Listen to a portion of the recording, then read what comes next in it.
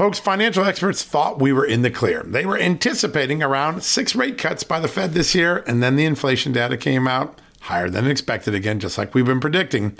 Friends, this isn't going away anytime soon. It can't. The U.S. is $34+ trillion in the hole, and yet we keep printing money, which pushes the prices you pay every day even higher, whether it's at the grocery cart or at the gas store. So you can either bury your head in the sand or you can do something about it. Diversify a portion of your savings into gold with Birch Gold Group. Gold is your hedge against inflation, and Birch Gold makes it easy to own. They will help you convert an existing IRA or 401k into a tax-sheltered IRA in gold, and you don't pay a penny out of pocket. All you got to do to get started, text Just News to 989898 and get your free info kit on gold. Then talk to a precious metal specialist on how to protect your savings from persistent inflation. The way to do it with gold. All you got to do to get started on that journey with my good friends who I trust more than anyone at Birch Gold Group, text Just News to 989898 right now.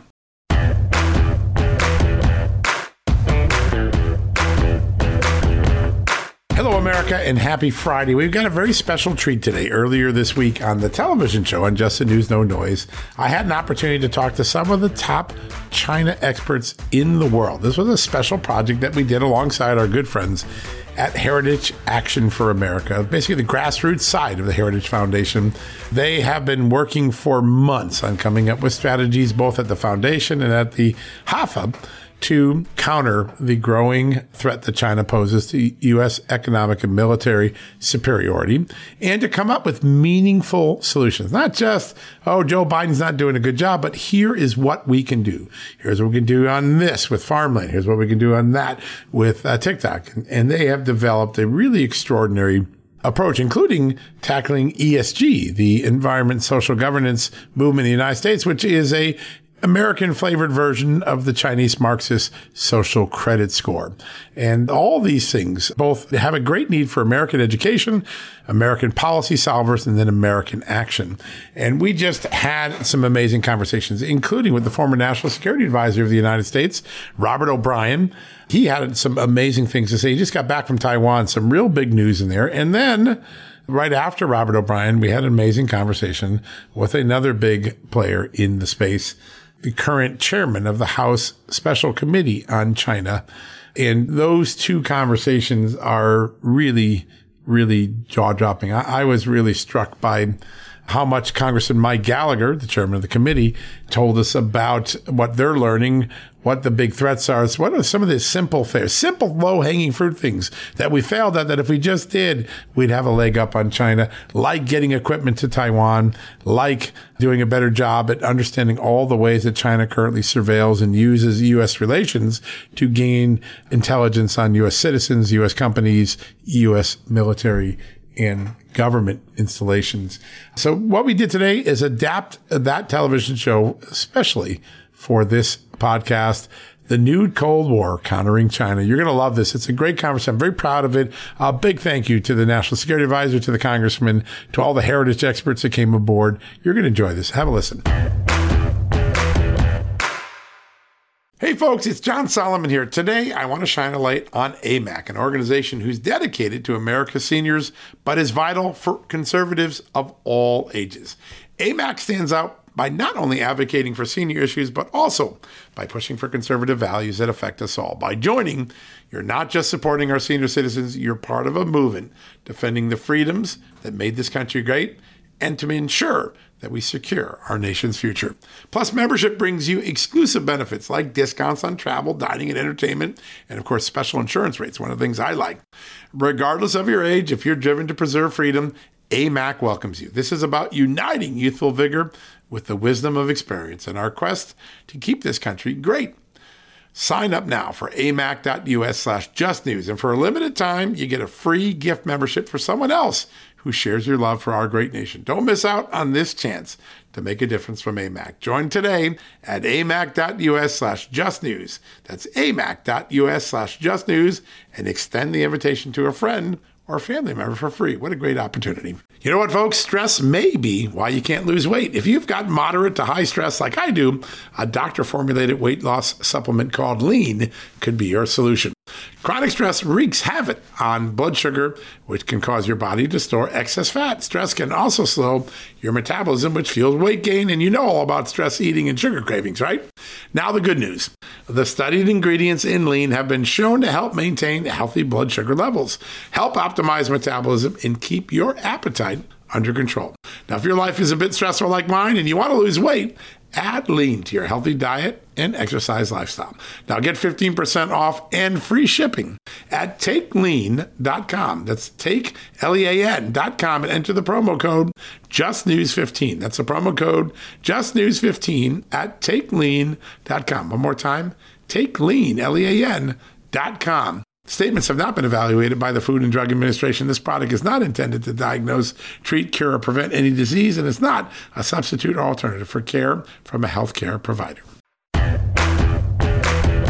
Good evening, America, and welcome to this Just the News, Real America's Voice special report, Winning the New Cold War, a plan for countering China. I'm your host, John Solomon. Tonight, in partnership with our sponsor, Heritage Action for America, we're going to explore the ways in which China has begun usurping American dominance in the economic and security space around this great globe. And as the spy balloon episode just underscored, America's efforts to counter Chinese influence have faltered under our current president. It wasn't that long ago that the United States had taken the upper hand in the relationship under former President Donald Trump. A peace through strength approach to diplomacy and tariffs helped punish unfair trade practices, and that both of those sent a loud message to Beijing. Today, the White House is much more tepid on issues ranging from TikTok to Taiwan. Meanwhile, blue states like Michigan are welcoming China and its investments with open arms, sending tax dollars back to Beijing, to the great concern of many. Tonight, we're going to explore with some of the nation's top experts on China how we can begin to disrupt the encroaching advances that Beijing is making both here at home and abroad. And we start that conversation tonight with a man who helped President Trump craft the strategy for China over the last 2 years before Joe Biden, former National Security Advisor Robert O'Brien. John, great to be with you. We're lucky to have you because you just came back recently from a trip to Taiwan, which I think is ground zero for all we're learning about America's failed policies the last couple of years with China. Tell us what you heard on the ground, what you sensed on the ground while you were there. Well, the biggest concern of the Taiwanese people is that the American government and the American people will stand with them in the event of either a gray zone action by China, something like, akin to a blockade or cyber attack, some way to try and coerce Taiwan to reunify with China, or worse yet, an amphibious attack on China, on Taiwan by China, which the Chinese have been talking about more and more since President Xi basically became the dictator for life at the last Party Congress.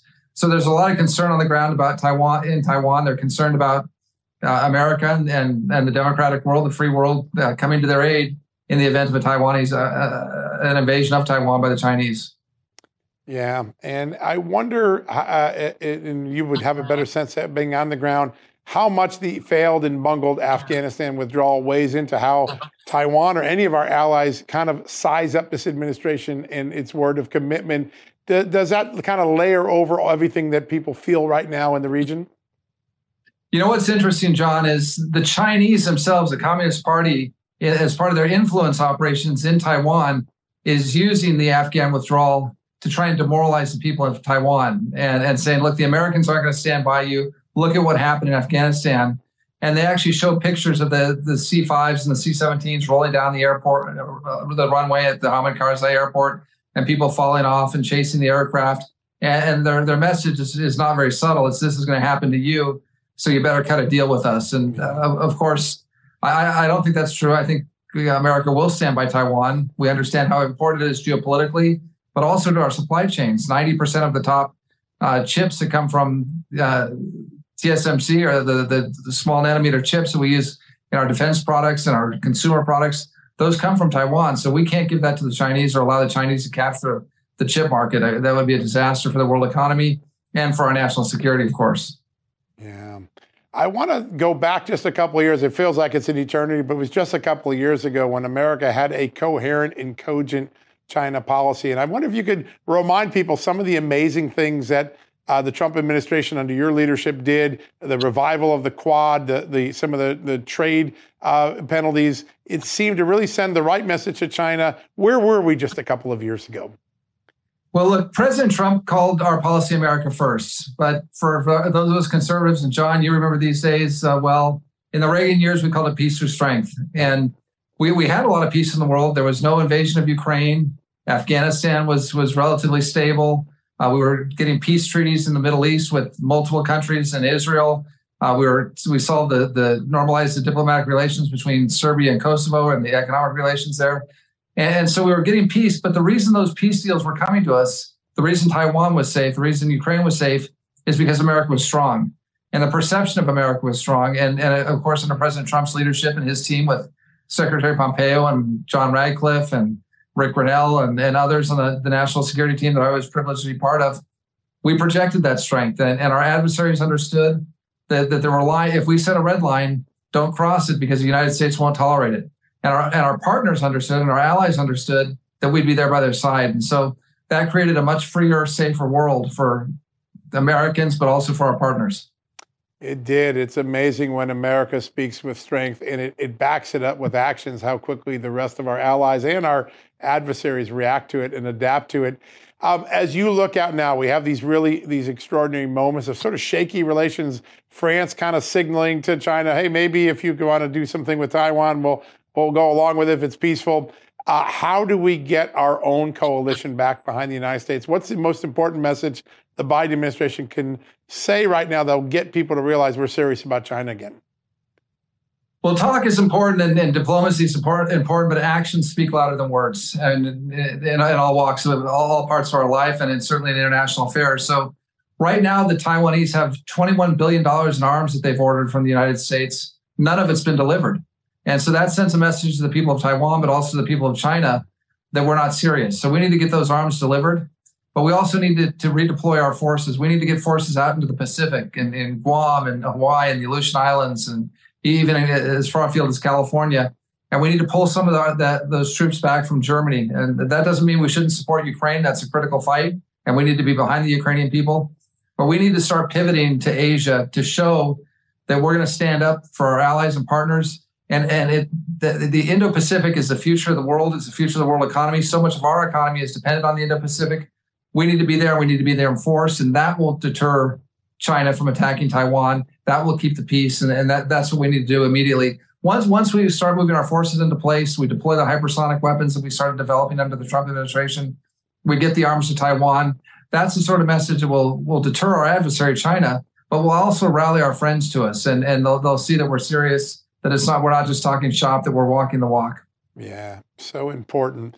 When you look at the current administration's policy, a lot of people look at it and say they're so obsessed with getting China's cooperation on climate change that they're willing to yield lots of things, including closing down the FBI's comprehensive look at spies in academia, allowing China to roll up the EV battery market and leave the United States in an extraordinary disadvantage there. How is that playing out? How does China read those things? And are they just simply taking advantage of our green lust right now in the Biden administration? Well, look, I think they're astounded by it. They can't believe it. In fact, I think they're so astonished by some of the things that we're doing that we continue to allow Confucius Institutes to operate at American universities. And these institutes are used, as a spying operation to bring American technology back to China illegally, but also to intimidate Chinese students and expats and to set the tone of debate on university campuses about what's acceptable with China. No criticism of China, or your university won't get funded. So we've got these Confucius Institutes. We've got to shut them all down. We've got TikTok. People were upset by the spy balloon. And by the way, the spy balloon was terrible. Right. It was a total gross invasion of our sovereignty. We'd never had anything like that in the Trump administration, despite what people had claimed at the outset of the crisis. But as bad as the spy balloon was, we've got TikTok on 100 million phones in America, gathering data, biometrics, passwords, sucking up geolocations on American citizens, including those of our citizens who serve in the military. So we got to ban TikTok, which we tried to do at the end of the Trump administration. The Biden administration reversed it. They're now talking about maybe doing something, but we've got to get rid of TikTok. We've got to get rid of the Confucius Institutes. We're allowing the Chinese to buy farmland all over America, especially next to our critical military bases, like in Grand Forks, North Dakota, and at Laughlin Air Force Base in Texas. Imagine American companies buying property in China next to their rocket forces and putting American citizens there to quote, work the land and work the factories. Can you imagine the Chinese allowing us to do that? It would never happen. So there's just things that we have to get on right away. The fact that the FBI had shut down their China initiative, I don't think that's something Christopher Wray probably wanted to do. He's been very good on China, but I'm sure he was forced to by the administration. We've got to get that back in place, and the FBI needs to start focusing on Chinese spies and less on some of the political activities that are taking place here in America. So there's a whole range of activities we can do. But going back to your initial question, John, I think the Chinese are astounded that we haven't undertaken them. They're astounded that they can ban Twitter and Facebook and Google in China, but that TikTok is running rampant here in America. I think they're probably a little confused by it. It's so ridiculous. Yeah, and many Americans are too. They're like, "What's going on? We're better than this." I want to ask a little bit about one of China's Achilles heels. Obviously, it's made enormous strides in its military capabilities. It's rolling up resources and making friends in the neighborhoods where America used to be the sole proprietor, Africa, South America. But one place where China still can't survive, they need access to our markets and our capital. How important a lever is that in the next few years for maybe conforming China's behavior by constricting access here to U.S. markets? It's critically important, John. That's what a great question. One of the things that Larry Kudlow and I did at the end of the administration with Eugene Scalia, we cut off the investment by the Thrift Savings Plan, the U.S. government retirement program. We cut off their investment in Chinese companies, because those companies weren't just civilian companies, they were also dual-use companies. They were making warships and planes. So we were in the absurd position of taking our military members' retirement funds and investing them in Chinese shipyards and airplane manufacturing factories that were going to then produce warships and fighter jets to kill our American sailors and soldiers, Marines, airmen, who were putting the money into it. So we've got to cut off access to Wall Street. Xi Jinping is doing something very smart. He understands that if there's an invasion of Taiwan, that the first response from America will be economic. And we could nationalize the Chinese debt. We could put sanctions on them. He's trying to sanction-proof the Chinese government, because if he can get $1 trillion or $2 trillion in U.S. investment in China, he'll be able to offset the effect of any sanctions that we put on him or any asset freezes of Chinese assets abroad by doing the same to American assets in China. So they're trying to suck in as much Wall Street money as they can right now. Wall Street, unfortunately, is going along with it willy-nilly. They have this belief that we're in decline and that China's on the ascendancy, and they want to invest in China. But all they're really doing is putting their shareholder and their retiree money at risk, because as soon as there's a war and we take economic action against China, China's going to roll up all those U.S. investments and keep them for themselves. Real big concern. Yeah, it is. And we're playing right into their hands right now by not acting more aggressively. You took some of the most important actions at the end of the Trump administration. Another thing that doesn't get a lot of credit from the Trump administration, but when you talk to world leaders, they thought this is one of the most important things, the revival of the Quad and sort of getting the Quad agreements into something that would one day maybe look like a NATO for the Pacific. How important is that to get a stronger and stronger military alliance with better coordination with our great allies in the Pacific Rim? So the Quad is critical, and John, thanks for bringing that up. And it was something that we revived in the Trump administration. It had been around for about 15 years, but it had gone dormant. And that's the diplomatic club between India, Japan, Australia, and the U.S., the key powers that could constrain China in the Pacific and that can promote our values and protect our way of life, both diplomatically and economically, but also on a military front. Now, it hasn't expanded into a military alliance, but it could. And it's one of the deterrents for China going into Taiwan. China is watching very closely what's happening with Ukraine. And I think one of the things that scared Xi Jinping the most and caused the most concern, I'm not sure if he gets scared, but at least concerns him, is the fact that Finland and Sweden, both long-term neutral countries, responded to the Russian invasion of Ukraine by joining NATO. Well, Finland's been accepted. Sweden's attempting to join and probably will within the next few months. And I think that the Chinese communists are looking at the Quad, which could be expanded to include South Korea, New Zealand, maybe even Vietnam, which is not a democracy, but has a strong interest in defending its sovereignty against China. And you could have an Indo-Pacific NATO arising out of the Quad. So it's an incredibly important diplomatic relationship. We were proud to get it back on, take it off life support and reinvigorate it. And this is one thing I'll give the Biden folks some credit for. I don't give a lot of credit for things, but they have done a pretty good job with our relationship with Japan and with India. It's got to be more robust. It's got to be more vigorous, but they have kept the Quad process going. And that's critical to the United States of America and our partners if we're going to confront a very assertive and aggressive China in the Indo-Pacific. Yeah. So we got about a minute left. I just want to ask about this. Is supply chain, fixing the supply chain so we have more insourcing here and maybe switching some of our supply chain to a friendlier nation like India, is that a twofer that could win for America? Yeah, and if we don't do it, we're going to constantly be at the mercy of the Chinese Communist Party. And we saw that with COVID, John. I know you were involved in reporting on those issues. Right. At the outset of COVID, the Chinese could corner the market on PPE, on face masks, on ventilators, and that sort of thing. And so everyone was dependent on all countries all over the world were dependent on China. But it's not just PPE and it's pharma. It's precursors for basic pharmaceuticals and antibiotics. It's chips. And so that's one reason why Mike Pompeo and I supported the CHIPS Act. We don't like to talk about industrial policy as Republicans. I certainly don't, but we need to get the chip makers back here. And we're not going to be able to manufacture everything in America. The more we can, the better. The more we can bring back from China and reinvigorate our Midwest and our manufacturing base. But if we can't do it economically here, let's do it in Mexico. Let's do it in Central America, South America, India for sure, Vietnam. Let's have trusted partners and not be reliant on the Communist Party of China for everything from rare earth materials and minerals to chips to pharmaceuticals. I mean, the fact that we put ourselves in a position that Xi Jinping can dictate to us in these areas that are so, you mentioned earlier, batteries, electric vehicles, and autonomous vehicles. Ford Motor Company is going to build a plant with the Chinese communists for KTL in Detroit.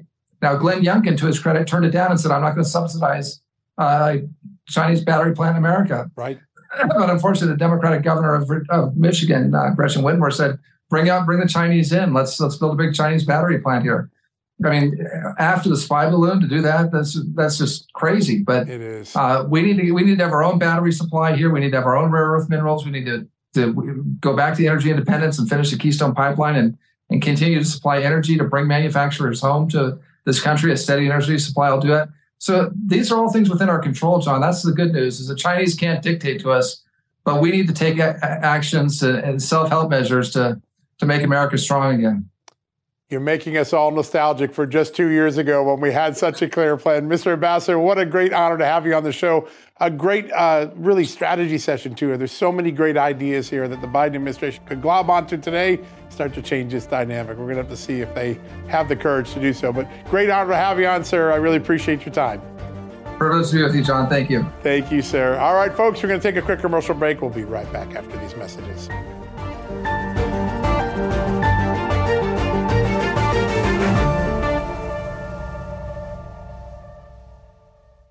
Folks, if you get your wallet stolen or your cell phone or your car, we know what it is. It's old-fashioned theft. It's crime. We know it. Criminals now have a new way to steal our most valuable asset, our homes. Older Americans are most vulnerable to these types of thefts, and that's because they more often own their homes outright. An 88-year-old Florida woman recently discovered that scammers forged her signature, created a fake deed to her home, and then took her property. Those who buy a property from a deed theft scammer often become victims as well. What can you do to protect yourself? It's simple. My good friends at Home Title Lock provide the premier detection technology to protect your home and its title. The instant they detect an activity or something suspicious, they mobilize to help shut it down. We won't know a thief took us off our title until it's too late. That's why Title Lock jumps into action right away. The titles to all our homes are easily found online. A criminal or renter, even a family member, can simply forge your signature on a home sale form. Then he or she refiles as the new owner, and bam, your home is not in your name, and all of a sudden, debts are being taken out against it. That's why Home Title Lock is my choice. Find out for free when you use my code JUSTNEWS at sign up. You'll get a free comprehensive scan of your home's title and 30 days of legendary Home Title Lock protection free. So go to HomeTitleLock.com and use the promo code JUSTNEWS. That's the promo code JUSTNEWS at HomeTitleLock.com. Go there today. Folks, Field of Greens is the healthiest thing I do every day, and I want you on this journey with me. Why? It's literally one scoop a day. It tastes great. I love the fruit flavors particularly, and it's completely improved my life and my health. This is nutrition the way nature intended. When I began taking a hard look at why I wasn't feeling good and why I felt unhealthy, why I was gaining weight, why I was losing energy, it wasn't just because I had hit my 50s. No, it was because I wasn't getting the right amount of fruit and vegetables in my diet. And listen, I'm just too busy to go to the store, clean up the vegetables, cook vegetable dinners, and make sure I hit the fruit. A Field of Greens stepped in. 1 scoop of powder in my drink or on my eggs in the morning, and boom, I was off and feeling better. And suddenly, I was losing weight. I was sleeping better. My metabolism went up. My blood sugar went down. My cholesterol went down, and my weight went down. And my doctor said, hey, whatever you're doing, keep it doing. You know what that is? It's Field of Greens. That's what I've been doing. Field of Greens is radically different. Each organic fruit and vegetable was medically chosen to support heart and vital organ health. I trust Field of Greens to keep me healthy. I promise you, you're going to love this product. But if for any reason you don't, they'll give you 100% money back guarantee. Now, you're going to get 15% off your first order plus free rush shipping because of the incredible partnership we have here at Just the News with Brick House Nutrition, and of course, Field of Greens. All you got to do to take advantage of this offer, visit fieldofgreens.com and use the promo code JustNews. That's promo code JustNews at fieldofgreens.com. Don't wait. Go to fieldofgreens.com today. Use the promo code JustNews for 15% off.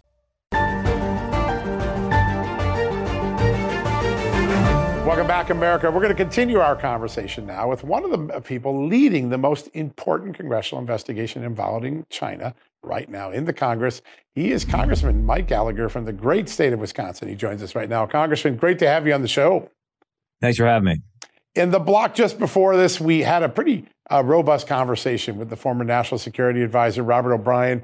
And everybody in the world is worried about where we are with Taiwan, what China might do in the weakness of the Biden administration with Taiwan. Tell us what you've been learning through the great work you're doing with your committee.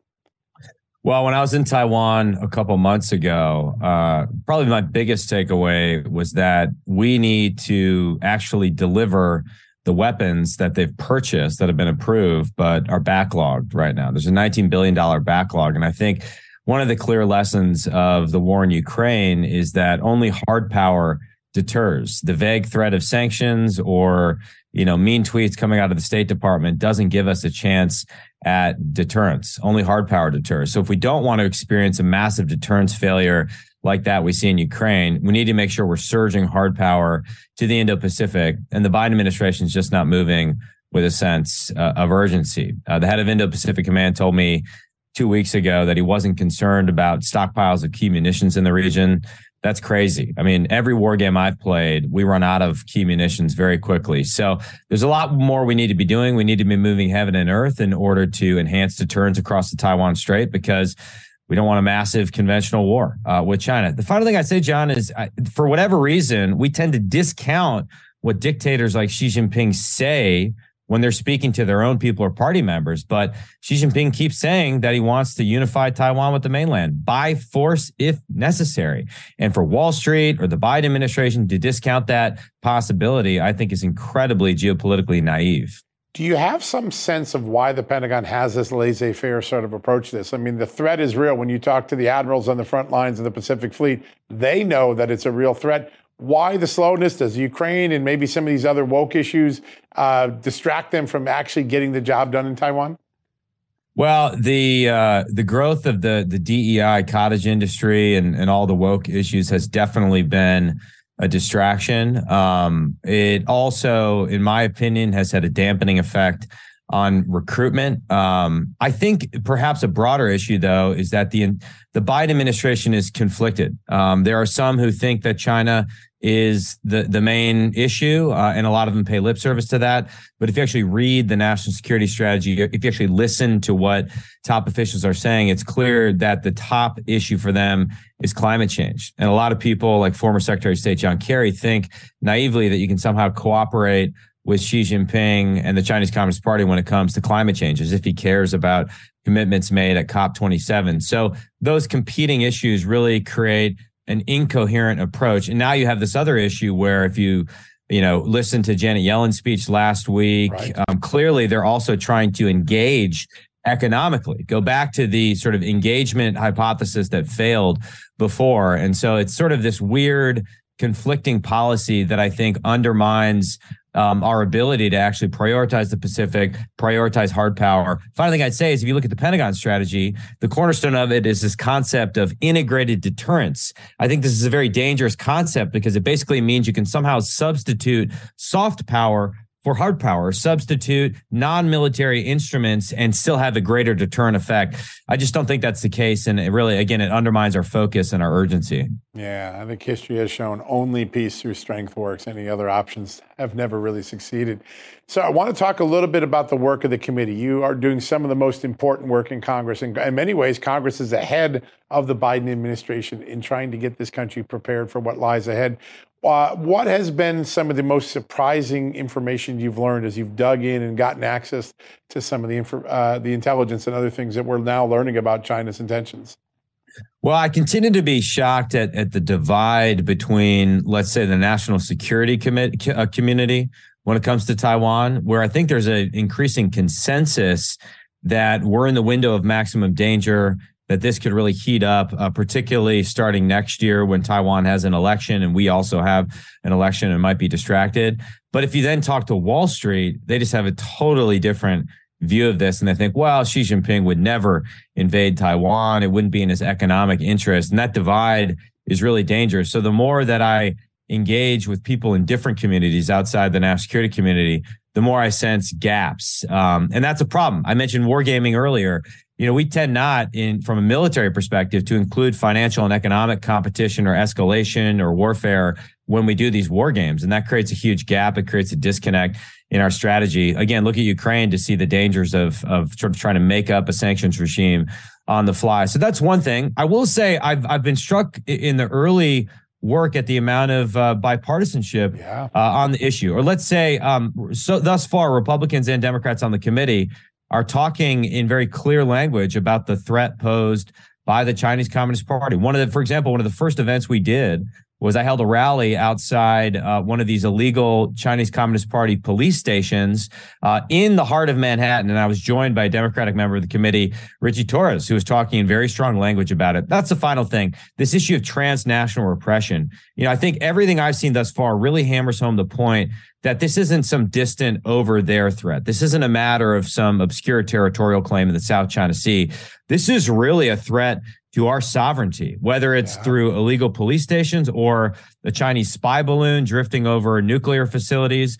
I don't think that the threat posed by the CCP is going to be contained within China's borders. I think it's a global threat, and increasingly they want to export their model of total techno-totalitarian control around the world. Yeah, and I think your early work on the committee has been inviting. You've actually given room for Democrats who I think were repressed by Nancy Pelosi to actually come forward and express the concerns they apparently had in private for the last few years.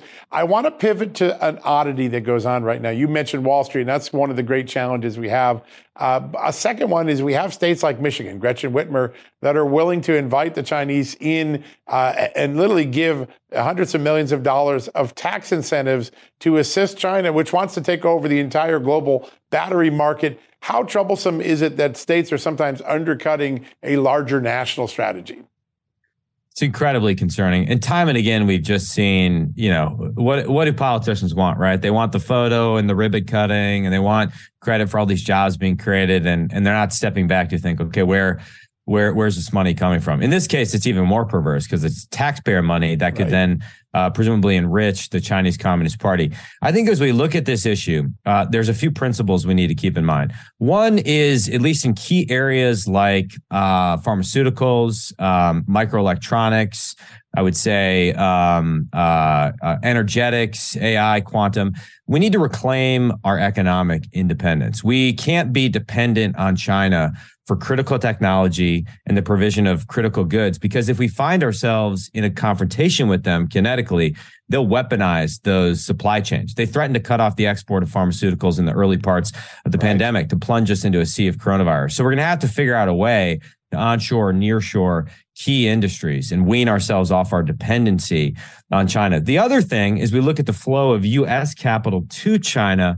We need to make sure that we're not funding our own destruction. We do not want to be sending American money or making American investors dependent on the health of the Chinese military or on the success of their genocidal project in Xinjiang, which is why I think it makes sense to cut off the flow of U.S. capital to key industries or the ability of certain asset managers to get rich off PLA's military modernization or genocide. This is the most difficult aspect of the competition. I can wrap my head easily around the military side of the competition. Right. The ideological human rights side, I can wrap my head around. When it comes to economic statecraft and this difficult process of selective economic decoupling, it's very complex because for over 2 decades, we've been integrating China into the global economy. We've been naive. They took advantage of our naivety. They pocketed all the gains. They made none of the concessions. They didn't turn into a responsible stakeholder. Now we have to reverse it. There's no easy way to do it, but we can start by making sure that governors in states like Michigan don't have a naive and counterproductive view of the Chinese Communist Party.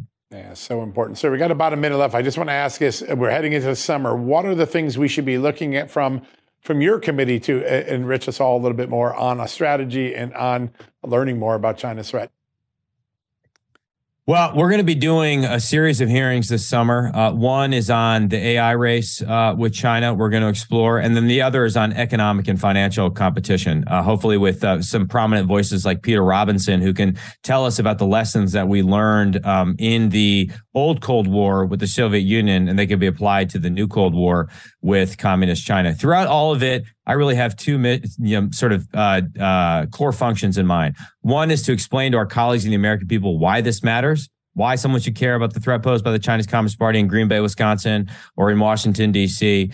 But the other is to make sure we're collecting the absolute best legislation and policy initiatives on China that we can actually pass this Congress and get some stuff done, even in a divided Congress. That's what the Speaker asked us to do, and that's what we're doing right now. Progress even among division. That's what your committee's been doing already. A lot of people, the eyes of the world really are watching all the great work you're doing. Sir, what a great honor to have you on the show today. Thank you very much. Thank you, sir. Enjoyed it. Thank you. All right, folks, we're going to take a quick commercial break. We'll be right back with more of this conversation right after these messages.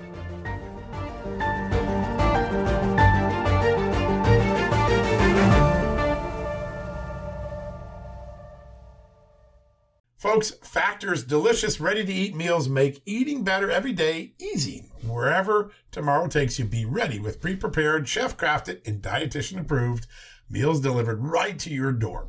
You'll have over 35 different options a week to choose from, including keto, calorie smart, vegan plus veggie, and so much more. And there's even more to enjoy with over 55 nutritional packed add-ons that help make your weekly meal planning even more delicious and easy. What are you waiting for? Get started today and have a feel-good week of meals ready to go. If you're like me and have a busy schedule, that the last thing you want to worry about is what to eat or having to go to the grocery store. Factor makes it easy, as they are flexible to your schedule. Get as much or as little as you need by choosing 6 to 18 meals per week. Plus, you can pause or reschedule your deliveries anytime. Plus, Factor meals are 100% ready to heat and eat, usually in just 2 minutes. So there's no prepping, cooking, or cleanup needed. Head to factormeals.com/justnews50 and use the promo code justnews50 to get 50% off. That's the code justnews50 at factormeals.com. One more time, factormeals.com/justnews50. Use the justnews50 code and you will get 50% off your first order. Folks, if you owe back taxes, fair warning, you're not going to like this. The IRS is mailing millions of pay-up letters. Millions, I say. Then it's up to the 20,000 new IRS enforcement agents to find you. Why the IRS targets you and not millionaires? Well, because millionaires have tax lawyers. You don't, you'll pay up. Plus interest and penalties. You need Tax Network USA, and you need them now.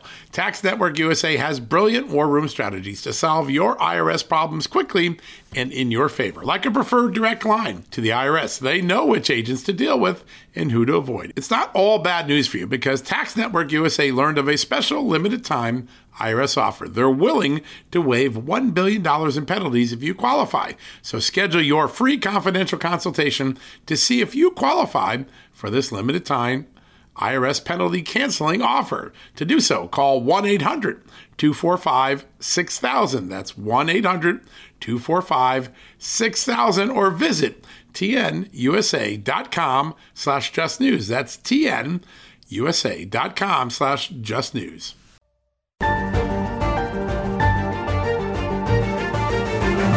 Welcome back, America. So much conversation in the last few months at American dinner tables about the threat China poses, the China spy balloon, TikTok, among the two things that really prompted a very healthy conversation. Well, our next guest, he's been involved in trying to craft the solutions, the policy solutions to help America fight and win what is clearly now a Cold War. Joining us right now is Jeff Smith, the Director of Asian Studies Center at the Heritage Foundation. Jeff, great to have you on the show. It's good to be with you. Thanks for having me. This document is, everyone in Washington's been talking about this document. It's so important. The New Cold War, a plan for countering China. What was the inspiration behind this? And tell us about some of the collaborators on it.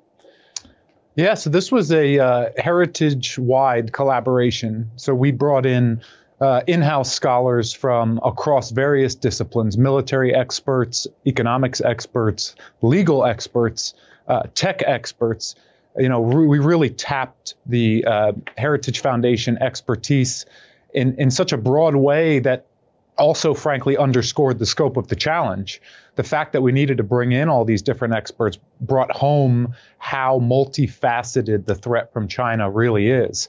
And it wasn't just in-house. We also consulted with a wide range of coalition partners and conservative institutions and former administration officials, really from across the movement, to bring together a wide range of expertise to contribute to what's now over 100-page paper looking comprehensively at the threat from China. Yeah, and I think people hear the word Cold War and they think, well, that was the Soviet Union, that was 50 years ago. The answer is no, we're in the midst of another one. How does this fit the definition of Cold War? What is the object of the war, and what does winning look like? That's a great question. There are differences from our rivalry with the Soviet Union, and I think that's okay. Not all hot wars look the same, and there's no hard rule that says every Cold War has to be apples to apples comparison.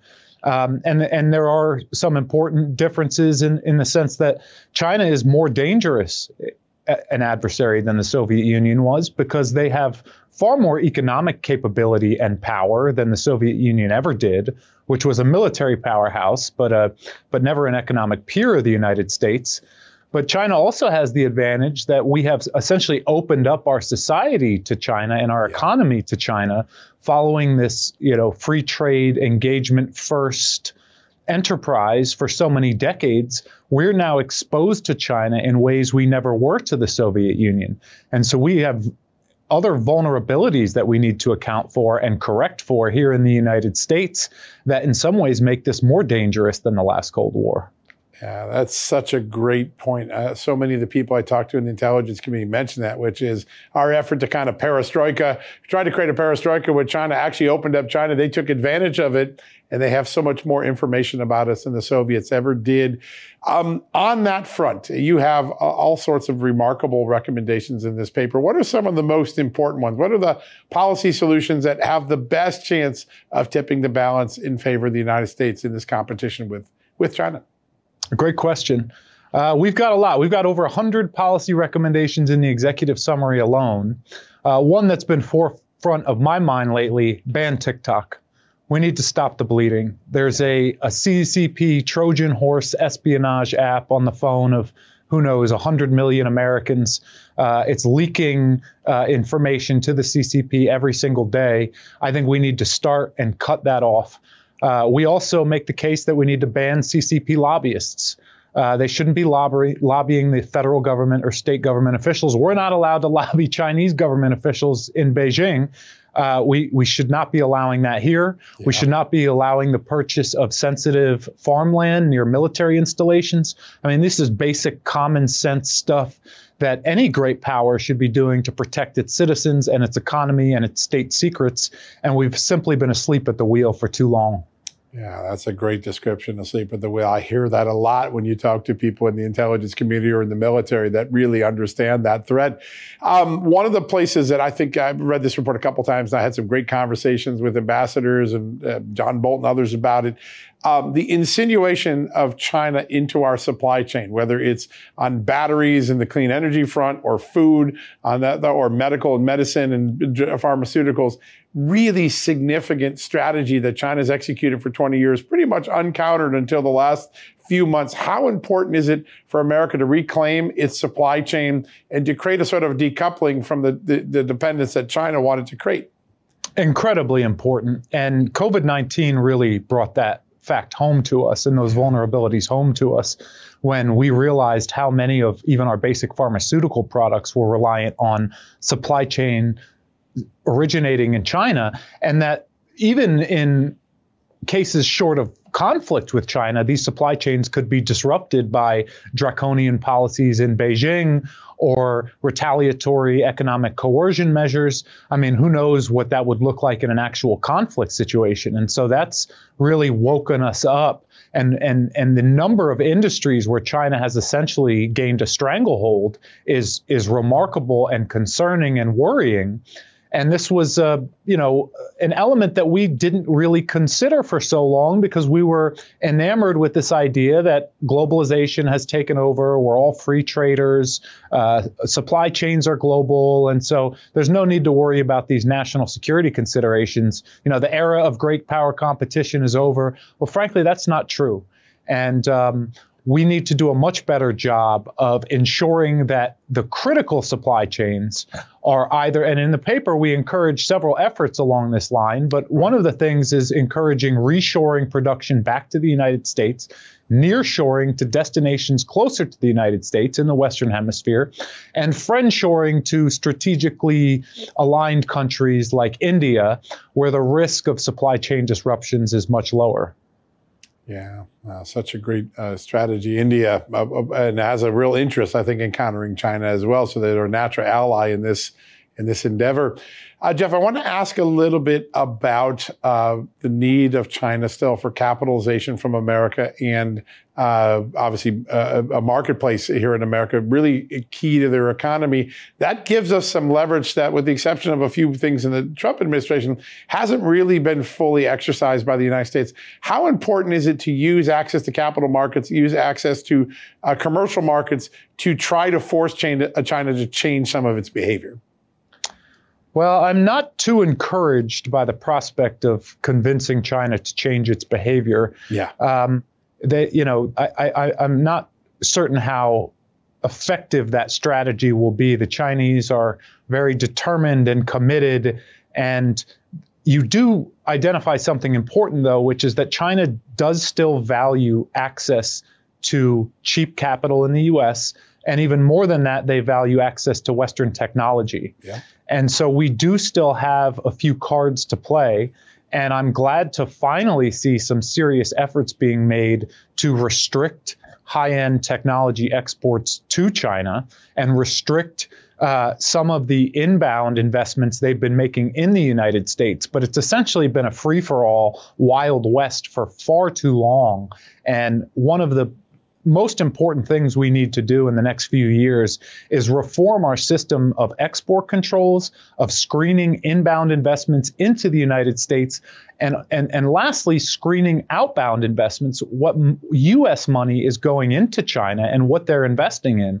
Because right now there's very little oversight on the billions of dollars that are flowing into China, in some cases investing in advanced AI companies and technology companies that feed the capabilities of the People's Liberation Army. We need to do a much better job both monitoring and restricting those investments that are against the national security interests of the United States.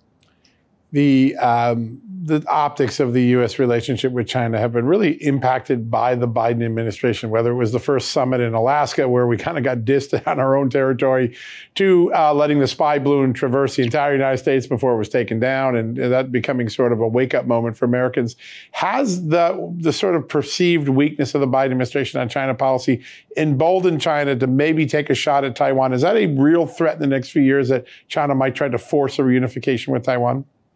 I do think it's a real threat. And we know that Xi Jinping has ordered the PLA to be ready to seize Taiwan by 2027.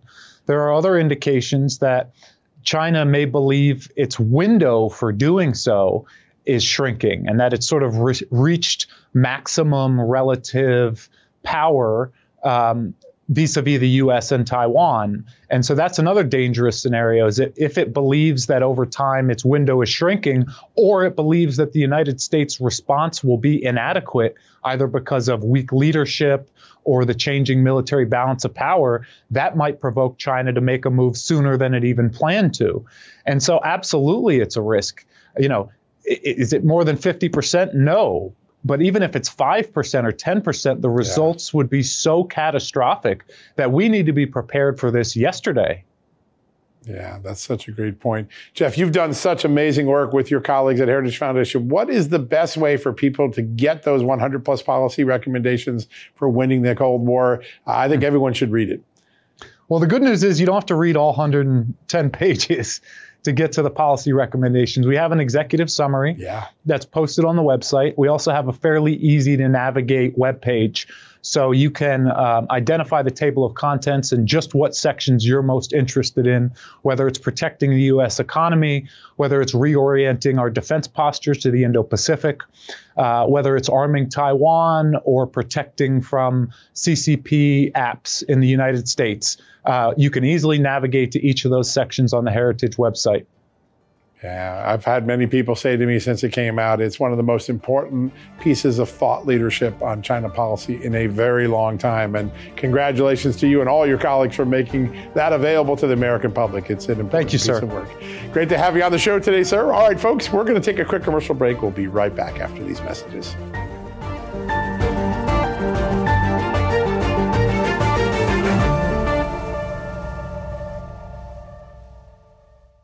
Folks, financial experts thought we were in the clear. They were anticipating around 6 rate cuts by the Fed this year, and then the inflation data came out higher than expected again, just like we've been predicting. Friends, this isn't going away anytime soon. It can't. The U.S. is $34+ trillion in the hole, and yet we keep printing money, which pushes the prices you pay every day even higher, whether it's at the grocery cart or at the gas store. So you can either bury your head in the sand or you can do something about it. Diversify a portion of your savings into gold with Birch Gold Group. Gold is your hedge against inflation, and Birch Gold makes it easy to own. They will help you convert an existing IRA or 401k into a tax-sheltered IRA in gold, and you don't pay a penny out of pocket. All you got to do to get started, text Just News to 989898 and get your free info kit on gold. Then talk to a precious metal specialist on how to protect your savings from persistent inflation. The way to do it with gold. All you got to do to get started on that journey with my good friends who I trust more than anyone at Birch Gold Group, text Just News to 989898 right now. Across America, BP supports more than 275,000 jobs to keep energy flowing. Jobs like updating turbines at one of our Indiana wind farms and producing more oil and gas with fewer operational emissions in the Gulf of Mexico. It's and, not or. See what doing both means for energy nationwide at bp.com/investing in America.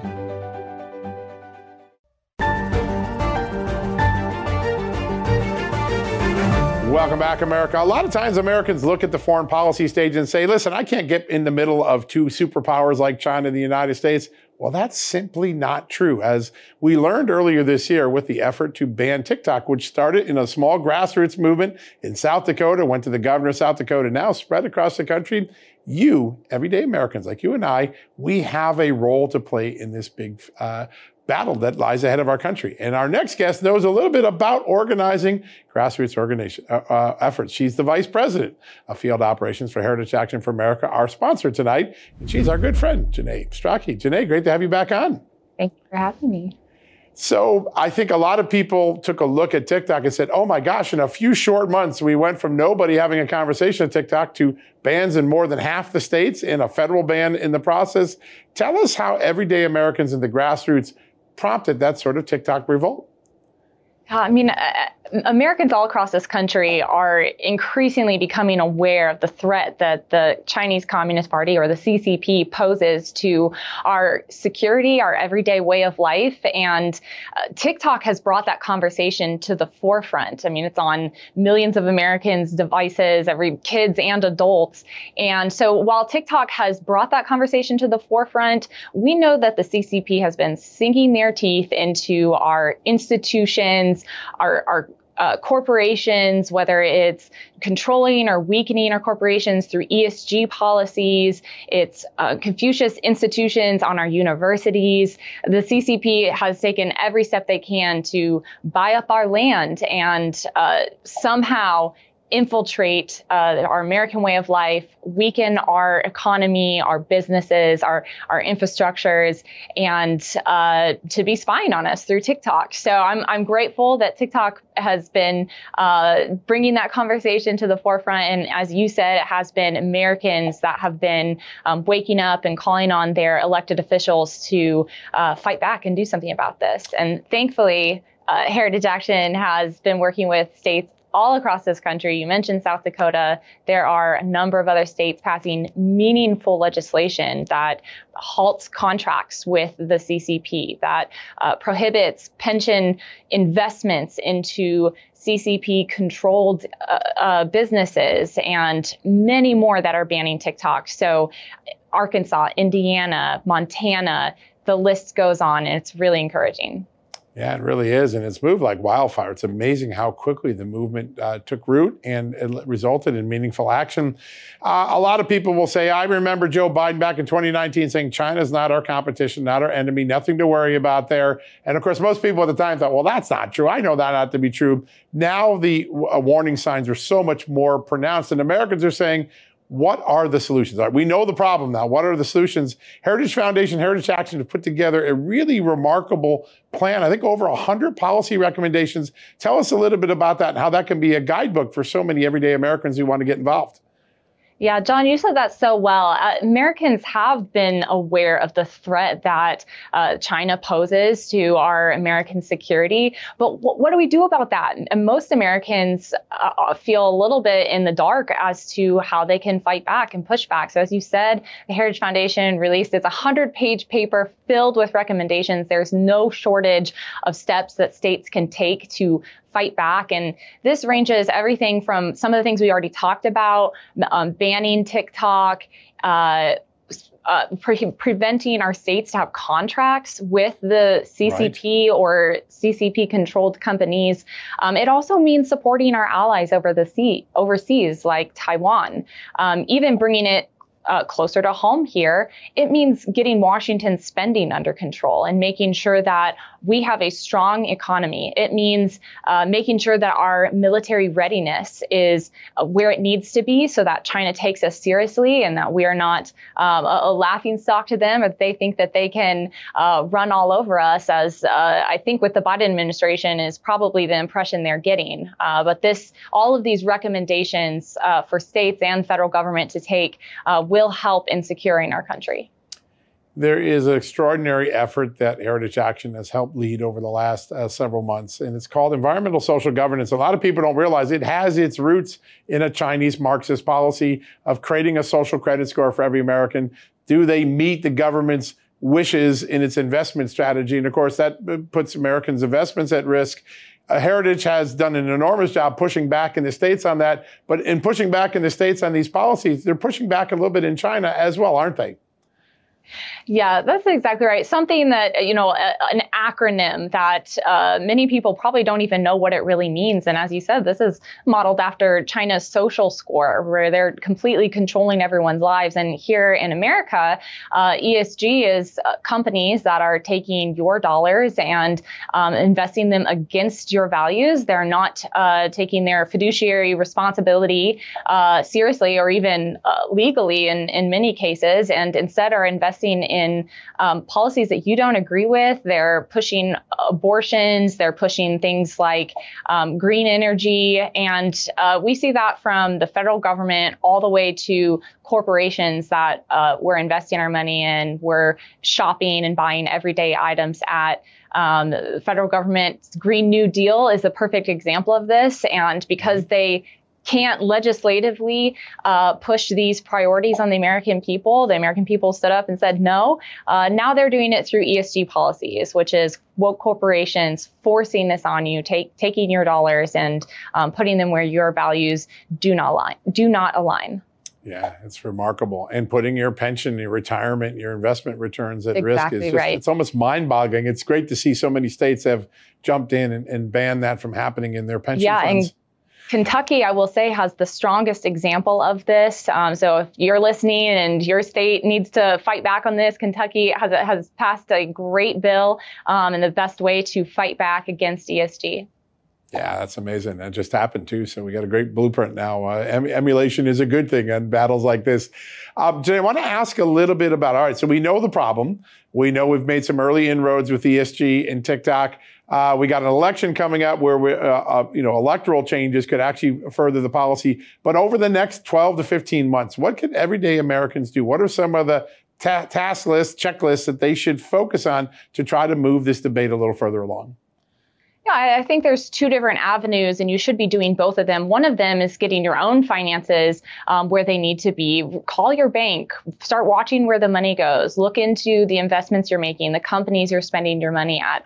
Are they putting your money where it aligns with your values, or are they supporting companies that are controlled by the CCP that support values that are not yours? And then the other is to continue contacting your elected officials.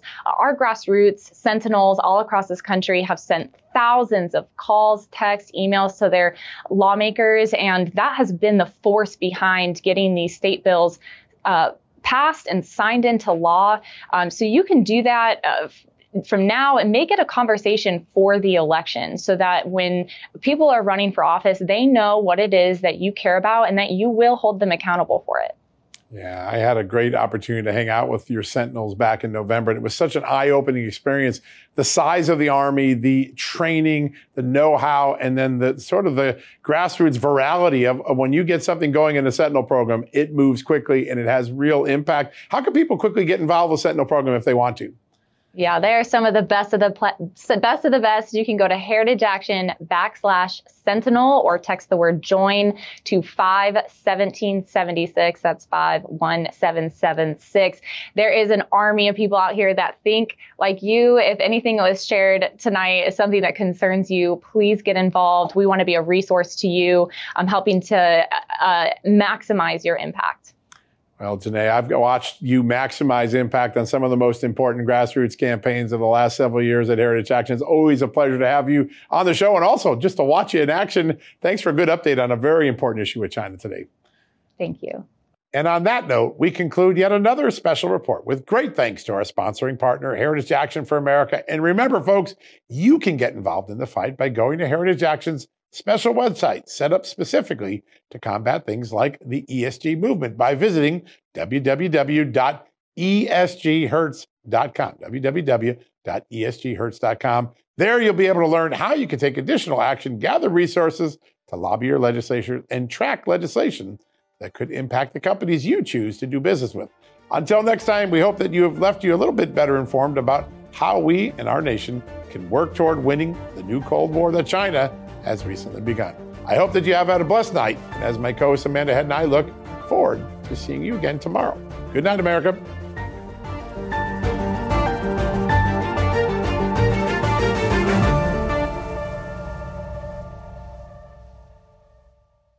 Folks, financial experts thought we were in the clear. They were anticipating around 6 rate cuts by the Fed this year, and then the inflation data came out higher than expected again, just like we've been predicting. Friends, this isn't going away anytime soon. It can't. The U.S. is $34+ trillion in the hole, and yet we keep printing money, which pushes the prices you pay every day even higher, whether it's at the grocery cart or at the gas store. So You can either bury your head in the sand or you can do something about it. Diversify a portion of your savings into gold with Birch Gold Group. Gold is your hedge against inflation, and Birch Gold makes it easy to own. They will help you convert an existing IRA or 401k into a tax-sheltered IRA in gold, and you don't pay a penny out of pocket. All you got to do to get started, text Just News to 989898 and get your free info kit on gold. Then talk to a precious metal specialist on how to protect your savings from persistent inflation. The way to do it with gold. All you got to do to get started on that journey with my good friends who I trust more than anyone at Birch Gold Group, text Just News to 989898 right now.